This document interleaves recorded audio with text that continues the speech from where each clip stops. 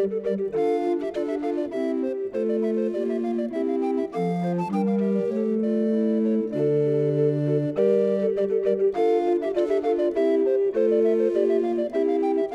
I'm Peter Adamson, and you're listening to the History of Philosophy podcast, brought to you with the support of the Philosophy Department at King's College London and the LMU in Munich, online at historyofphilosophy.net.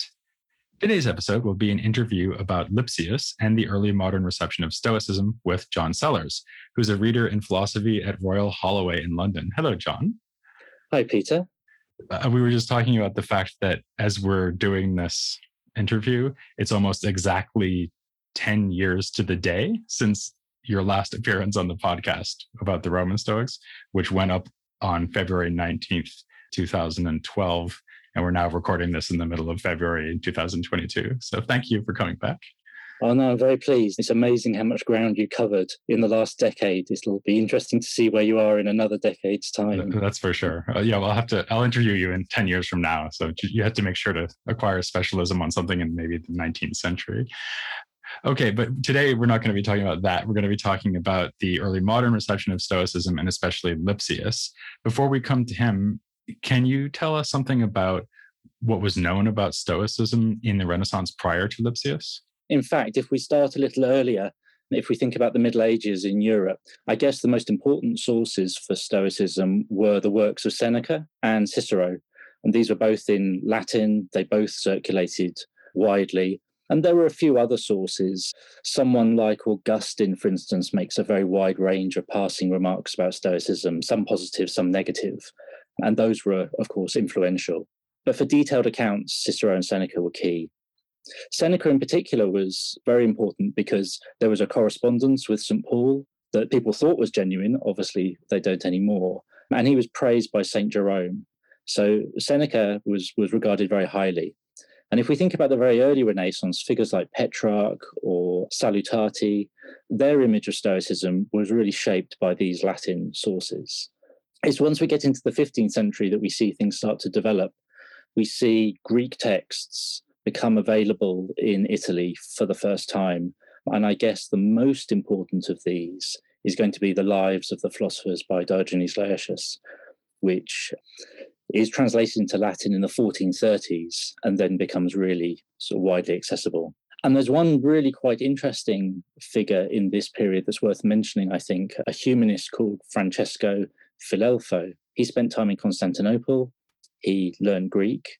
He read Diogenes Laertius, Sextus Empiricus, and Plutarch, a number of key sources for Stoic ideas.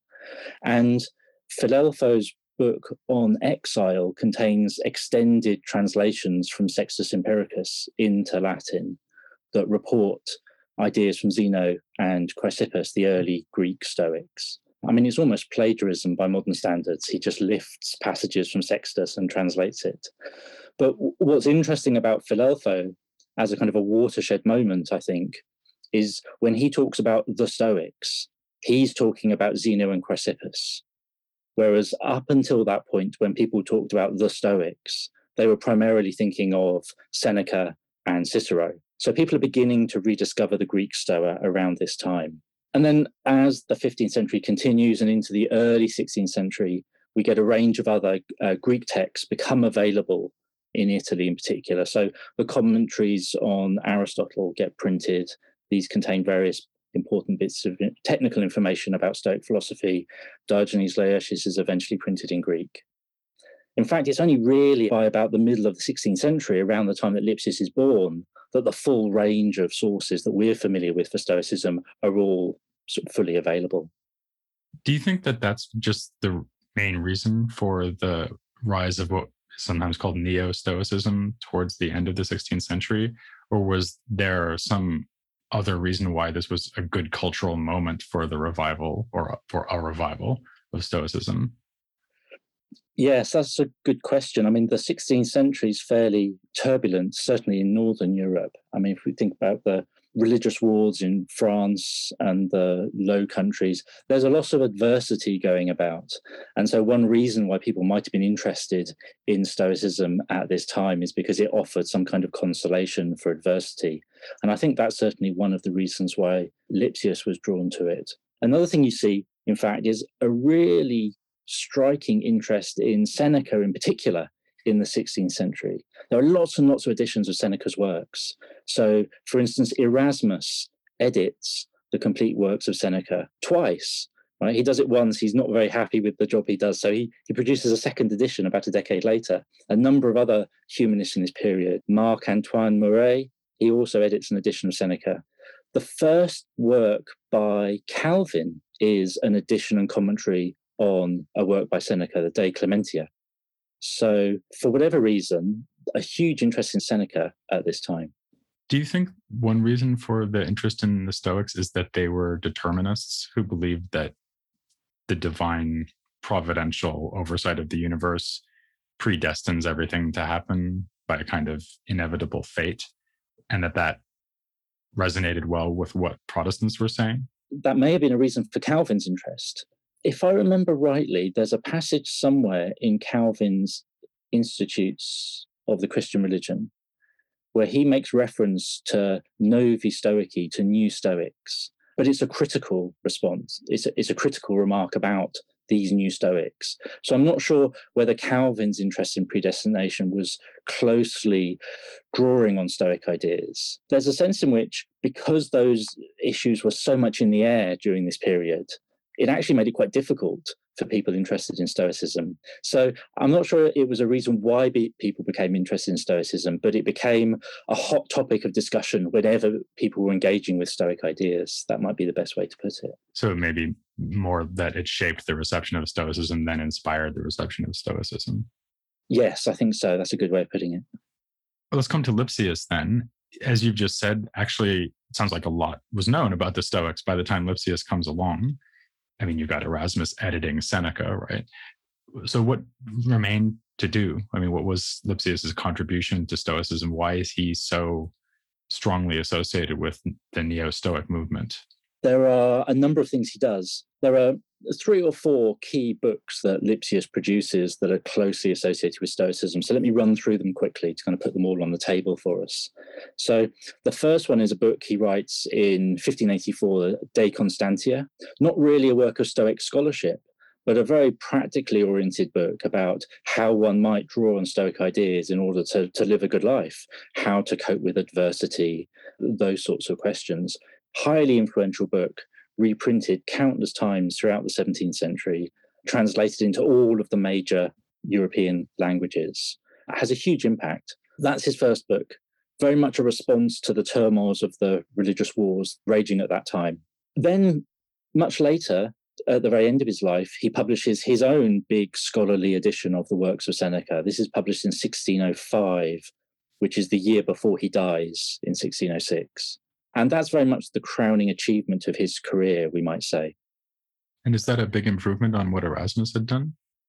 I think so, yes. Just sort of anecdotally, you often see Lipsius's name in the apparatus of modern critical editions of Seneca, as if a number of his emendations were accepted. And I think, I don't recall off the top of my head, but a number of the early editions of Seneca included quite a few works that we now think are spurious. And I don't think there are so many of those in Lipsius's edition. I think a lot of that had been worked out during the course of the 16th century. Right. Okay. So sorry to interrupt. So you've got On Constancy, you've got his edition of Seneca, and the third one would be? The third one, or the third and fourth, are this pair of handbooks on Stoicism that he writes. He publishes them in 1604, so the year before his big edition of Seneca. And he presents them very much as guides to help us in our interpretation of Seneca's texts. So one of them is called the Handbook of Stoic Philosophy, and the other one's called the Physics of the Stoics. And in these books, he gathers together all of the fragments, the testimonia, all of the doxographical material about the early Greek Stoics, and puts it all together in one place and organizes it by topic. In effect, he produces the first source books for Stoic philosophy that have existed. As we were saying earlier, there's a sense in which at that moment, all of the material is available, and it's possible to do that in a way it wouldn't really have been very easy to do, say, 100 years earlier. And so by producing those source books, he really gives us our first map of what early Greek Stoic philosophy looked like. One of the things you've looked at in your work on Lipsius is his take on something I just mentioned, which is the Stoic theory of determinism. And it's often thought that Lipsius changed his mind about this, so either changed his mind about what the Stoics said or changed his mind about whether what the Stoics said was acceptable. I mentioned this briefly in the previous episode and mentioned that you actually have argued that his reading of the Stoics remains consistent. But could you say a little bit more about that? Yes, I mean, it's quite complicated. I'll try and run through it all. So, in the De Constantia, Lipsius is trying to present Stoicism in a positive light as this useful source for consolation in the face of difficulties. And along the way in this work, which is a dialogue, there's a discussion about fate and about whether one can embrace the Stoic attitude towards fate. And the kind of headline argument that we find in the dialogue identifies Stoic fate with what is called violent fate, the idea that fate is in some way imposing itself upon us, right? So it undermines human free will, but also potentially undermines God's ability to act as he wishes. There's a sense in which God is in some way constricted by fate. And so there's a real concern that that's not a view that can be accepted at this time. So Lipsius effectively saying is Stoicism is great, but on this issue of fate, we might need to modify it a bit. And we need to modify it in a way that will bring it in line with Christian doctrine. Although whatever Christian doctrine was in this period is obviously quite difficult to pin down because we've got lots of competing voices. And then the result of this slightly compromised version of Stoicism is often labeled Neo-Stoicism. I mean, in the scholarly literature, that label is often thought to describe this 16th century revision of Stoicism to make it compatible with Christianity. And what would that mean exactly? Would that mean that God foreknows what we'll do, but we still do these things freely, so they're not really determined? Is that the idea? I think the idea is that fate doesn't constrict us in any way, and it doesn't constrict God in any way. Oh, so fate is like for the rest of nature or something, but free individual humans, and also God stand outside that. That's right, yeah. Okay, that's certainly not a Stoic view. So you can see why scholars don't like that as a reading of Stoicism. I'll come back to that in a moment because that's what I want to challenge. But 20 years later, when Lipsius writes his handbooks of Stoic philosophy, I mentioned a moment ago, in particular, one called The Physics of the Stoics, he tackles this question of fate again. He revisits the problem and he says this time that if we read the ancient sources carefully, we'll see that in fact, there isn't really a problem at all. That the image of the Stoics as proponents of some kind of violent fate that constricts us is simply mistaken. And the key move here that Lipsius makes is he cites a passage from St. Augustine, from the City of God, in which Augustine discusses the Stoic account of fate. And Augustine says that really all we've got here is a quibble over terminology. The Stoics identify fate with providence, rather than read that as saying that providence is in some way restricted by fate, which would be problematic. We can simply say that fate is just another word for God's providence, for God's will. And the theological problem then just kind of dissolves. So with kind of Augustine on his side as this unimpeachable authority, Lipsius can argue that the Stoics are just fine as they are, and it's no problem for a good Christian to embrace Stoic ideas. We don't need to adapt it and modify it in any way. That makes it look as if Lipsius changes his mind in that 20-year period. And I've argued that perhaps he didn't change his mind at all. Why? Well, I think the key is if we go back to De Constantia and look at it very carefully, we'll note a number of things which will complicate the story a little bit. First of all, as I said a moment ago, it's a dialogue between two characters. Lipsius presents himself as this young man looking for advice, and then there's an older character called Langius, and most of the content is put into Langius's mouth, not Lipsius's own mouth. So that's one thing we need to kind of pay attention to. And Langius gives us 4 reasons why Stoic fate's problematic. God is subordinate to fate, he claims. There's a kind of a rigid, fixed order of causes in nature. By making everything necessary, they destroy the idea of the possible, and all of this undermines human free will. These are all the problems with Stoic fate, Langius says in the dialogue. But there are a number of reasons why we won't want to pause before we accept this as Lipsius's considered view. So on the issue of whether God is really subordinate to fate, Lipsius himself in the dialogue has already argued that that's a misrepresentation of the Stoic view. The Stoics never believed that in the first place. Both sides agree there's a fixed order of causes set down by God. There's not really a dispute there. And on human free will, Lipsius elsewhere in De Constantia outlines the Stoic compatibilist view, which shows that human choices, in fact, contribute to the outcome of events rather than being constrained by some kind of violent fate. And in fact, Langius himself doesn't say that the Stoics deny free will. He just says that they seem to.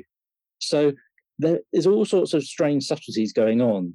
And also Lipsius, the author, makes Lipsius, the character in the dialogue, say at one point that he doesn't even understand what the difference between the two positions is supposed to be. What's really going on? It looks to me as if, for whatever reason, Lipsius felt that it was prudent to distance himself from Stoic fate for whatever reason. Perhaps because it had some unfortunate reputation, perhaps because of all these debates about predestination. So he wanted to distance himself a bit, but in the dialogue, he gives us all the resources, if you like, for thinking that, in fact, the Stoics don't have this problem whatsoever. It's just a public image problem on their part.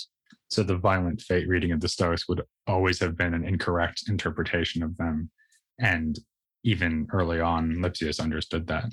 If that's right, that would actually really illustrate something you mentioned before, which is that the debate over predestination is more something that's affecting the way people handle Stoicism rather than leading them to be interested in Stoicism in the first place.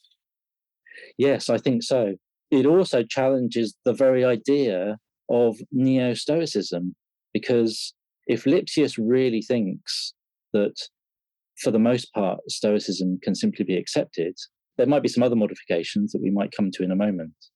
But if he thinks, for the most part, it can be accepted, particularly on this issue of fate, then there isn't so much a strange, modified form of Stoicism, because we can, in fact, combine these things in a way that doesn't involve too much violence to Stoic thinking. Okay. Actually, that is the next thing I was going to ask you, though. Even if you think the fate doctrine isn't a problem, surely there are other problems for a Christian who wants to be a Stoic, neo or otherwise. For example, the Stoics are materialists. They don't believe in an immaterial soul. They think that God is material as well and is pervading the cosmos. They also seem to think that it's possible for humans to be happy and good and virtuous under their own resources, like using natural reason. So the Stoic idea of the perfect sage. And they're always arguing that it is possible for someone to be a sage. And of course, they never say that God has to intervene and give grace.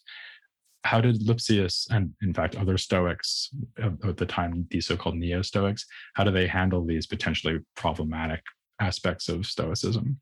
Absolutely. There are a number of other potential problems, as you say. On the issue of, say, pantheism, for instance, Lipsius, I mean, he's a scholar primarily, right? He's a humanist, he's a scholar. So he wants to understand the Stoics on their own terms. When he examines what the Stoics have to say about pantheism, he looks at all of the sources. He can see that the Stoics present the world as a living animal that has a soul, and that they identify this soul with God. And so he presents their ideas on their own terms. But then he'll add a kind of note at the end and say, well, of course, that can't strictly speaking be true. Maybe what we ought to say is that God has created a soul that he's put into the world, not that God is the soul. And I take it that brings it quite close to a sort of Platonic view, right? He'll then make these little sort of adjustments, if you like, but doesn't seem overly exercised by this. I mean, I guess there's that whole narrative, well, these were pagans writing before the truth was revealed, so obviously they made a few slips along the way. I mean, I think implicitly there's that kind of idea working in the background. And he's always more happy to put a Christian spin on whatever he can find than to really dig into the possible problems where there's going to ultimately be a flat contradiction between Christianity and Stoicism, because he's trying to get the reader to be interested in Stoicism, right? That's right. If primarily you're reading someone like Seneca or Epictetus, the references to God can very easily be read as if they're references to a personalist God. It's only when you start to really dig around in all of the fragments for Zeno and Chrysippus that you start to get the details of their pantheistic worldview and how that really works. And Lipsius is one of the first people to really start digging that material and finding it. But I think his view of Stoicism has very much been shaped by his reading of Seneca. And you can read Seneca and really see a personalist God come through, as people had for centuries during the Middle Ages. Actually, I wanted to ask you about that. So the name of Seneca has come up numerous times as someone who these humanists were interested in editing and re-editing and re-editing, indeed. And we've already said that Lipsius's favorite Stoic is Seneca. He's the Stoic author who Lipsius quotes from the most often and whose text he worked on most carefully. Why is he so much more interested in Seneca than the other Roman Stoics for whom we have complete extant work? So we have the so-called Meditations of Marcus Aurelius, we have the Discourses and the Enchiridion, or Handbook of Epictetus. Is he interested in Seneca more than he's interested in them just because they wrote in Greek and he's happier working in Latin than in Greek, or is there more to it than that? I think it would be fair to say he is primarily a Latin humanist. Tacitus and Seneca are his two key points of reference, and obviously Cicero is there as well. So I think, yes, he had that natural preference for Latin literature, we might say. He certainly read Epictetus, and he mentions Epictetus a few times and quotes from him. But I'm going to hazard a guess and say that he read Epictetus relatively late in his intellectual development. And so there's a sense in which Seneca had already informed his outlook from a younger age. And Epictetus offered a few nice examples, some corroborating evidence, but it wasn't really the inspirational source for him. And as for Marcus Aurelius, I mean, the Meditations hadn't been long published at the time when Lipsius was working. And when they were first published, they were published under the title De Vita Sua, on his own life. And they were published alongside Marinus's biography of Proclus. And so it's been suggested in the literature that early readers may have assumed that this was just an autobiography. This was Marcus Aurelius writing on his own life. Maybe they even thought Marcus was some other obscure Platonist, or I guess they probably knew he was a Roman emperor, right? Yeah, I mean, they knew he was a Roman emperor, and there are passages in some of the histories which say he was interested in Stoicism. But if you read that title and think it's an autobiography, and then you open book 1 of the Meditations, you'll see Marcus talking about various members in his life, members of his family who've influenced him. And if you read that and you think, okay, this is just an autobiography, you might not even get that much further through the book. There's not a lot of explicit Stoic doctrine in Marcus Aurelius, although if you already know all of the Stoic doctrine, you can see how Marcus is using Stoic ideas. So I don't think Marcus Aurelius made a huge impression on him, perhaps for those reasons. So more generally, the big picture of Lipsius's project is he's primarily a Senecan expert, and then he reads the other Roman Stoics to the extent that he reads them all at all, and the earlier Greek Stoics through the lens of Seneca. And he probably also reads Seneca through the lens of Christianity. That's the overall picture. Yes, I think that's a fair assessment. And another thing to bear in mind as well is that these two really important handbooks that Lipsius produces, explicitly, I mean, it's mentioned in the subtitle, these are books to help explain Seneca. Now, if you want to understand Seneca, you might want to go back and understand what all of the early Greek Stoics were doing beforehand, and you want to know what Zeno and Chrysippus and others were up to. But you're not going to look at Epictetus and Marcus Aurelius in order to understand Seneca, because they were writing later, right? So they're not part of the background to Seneca, quite literally, for chronological reasons. Right. So he's not just the lens, he's also the point of the whole project, in a sense. Absolutely. Let's broaden out now in conclusion and talk a little bit about the way that Stoicism then spreads through philosophy in the decades after Lipsius. Obviously, this could be like a long story because even Kant, for example, is interested in responding to the Stoics. But maybe you can just spend a few minutes telling us about how Stoicism spreads out in the 17th century and maybe the role of Lipsius in that development. Sure. Seneca continues to be really popular in the 17th century. People like Descartes and Malebranche are reading Seneca and responding to some of his ideas. In France, in particular, there's another figure often referred to as a neo-Stoic, Guillaume Duvert, who translates Epictetus into French and writes a couple of handbooks. So we see a slightly different tradition of Epictetan-inspired neo-Stoicism in France in the 17th century. Someone like Pascal writes about Epictetus as well. So that kind of broadens things out a little bit. Someone like Leibniz, very interested in questions about fate and providence in the Theodicy, he reads Lipsius's handbook and draws on them as his source of inspiration. In that sense, Lipsius's texts become really important as a point of reference for subsequent discussion of Stoic ideas. And I mean, right through to the 18th century, in something like Diderot's great encyclopedia, again, Lipsius's works are still being cited as standard points of reference. It's really not until we get to the modern scholarly handbooks of Stoic fragments in the late 19th century that they're really superseded as the one place where you can go and find all of these bits of information gathered together in one place. Is the thing that really attracts these 17th century figures like Descartes and Malebranche, say, is it the Stoic ethical theory? So the idea of self-control. So I'm thinking of like a work like Descartes' work on the passions of the soul or something like that. So are they really focusing on what you might also think was the real contribution of Roman Stoicism, which is this idea about like having a completely rational grip over your own life and accepting whatever fate throws your way? Is that what they're interested in? Or are they interested in Stoicism as a system, which Lipsius was to some extent?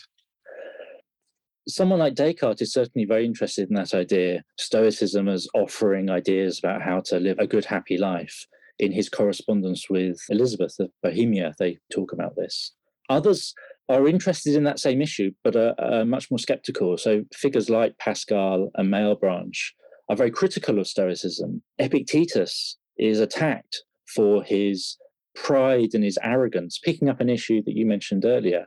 The pride and arrogance in believing that just through the use of his own reason, he can achieve happiness here and now without God's grace. So it's a contentious issue, and that you'll find figures on either side of the debate. In terms of interest in the systematic nature of Stoic philosophy, we really see that pick up in the early 18th century.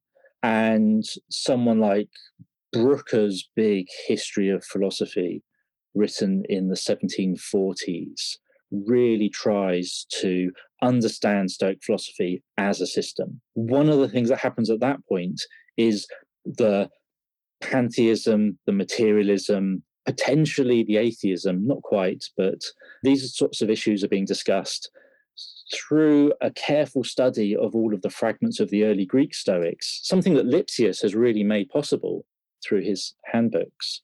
There's a real challenge to the idea that Epictetus and Seneca are kind of potentially good Christians or friends to good Christians. And that personalist language about God that we find in the works of those Roman Stoics is suddenly really pushed to one side and rejected, right? You can't trust these guys when they talk about God. Really, they've got this really quite dangerous pantheist philosophy that no good Christian could possibly accept. And in the debates about Stoicism in this period in the early 18th century, Stoics are often talked about side by side with Spinoza, right? And there's a sense in which the reception of Stoicism gets tied up with the reception of Spinoza's philosophy, which also makes a number of very similar claims and is deeply controversial for these sorts of reasons as well. Yeah, being associated with Spinoza nowadays might be a compliment, but back then it was not. No. Okay, so that's a look ahead. And actually, one of the thinkers that we just mentioned briefly there was Immanuel Kant, who's famous for having executed what he called a Copernican turn in his philosophy when he introduces his new style of idealism. And that's what we're about to do in the podcast, because we will, in fact, be turning to Copernicus next. He's the figure we'll be focusing on in the next episode. So I will thank John Sellers very much for coming back on the podcast after such a long hiatus. Well, thanks very much for having me back. Yeah, I'll see you in 10 years. Absolutely. And you can all join me sooner than that for Copernicus next time here on the History of Philosophy Without Any Gaps.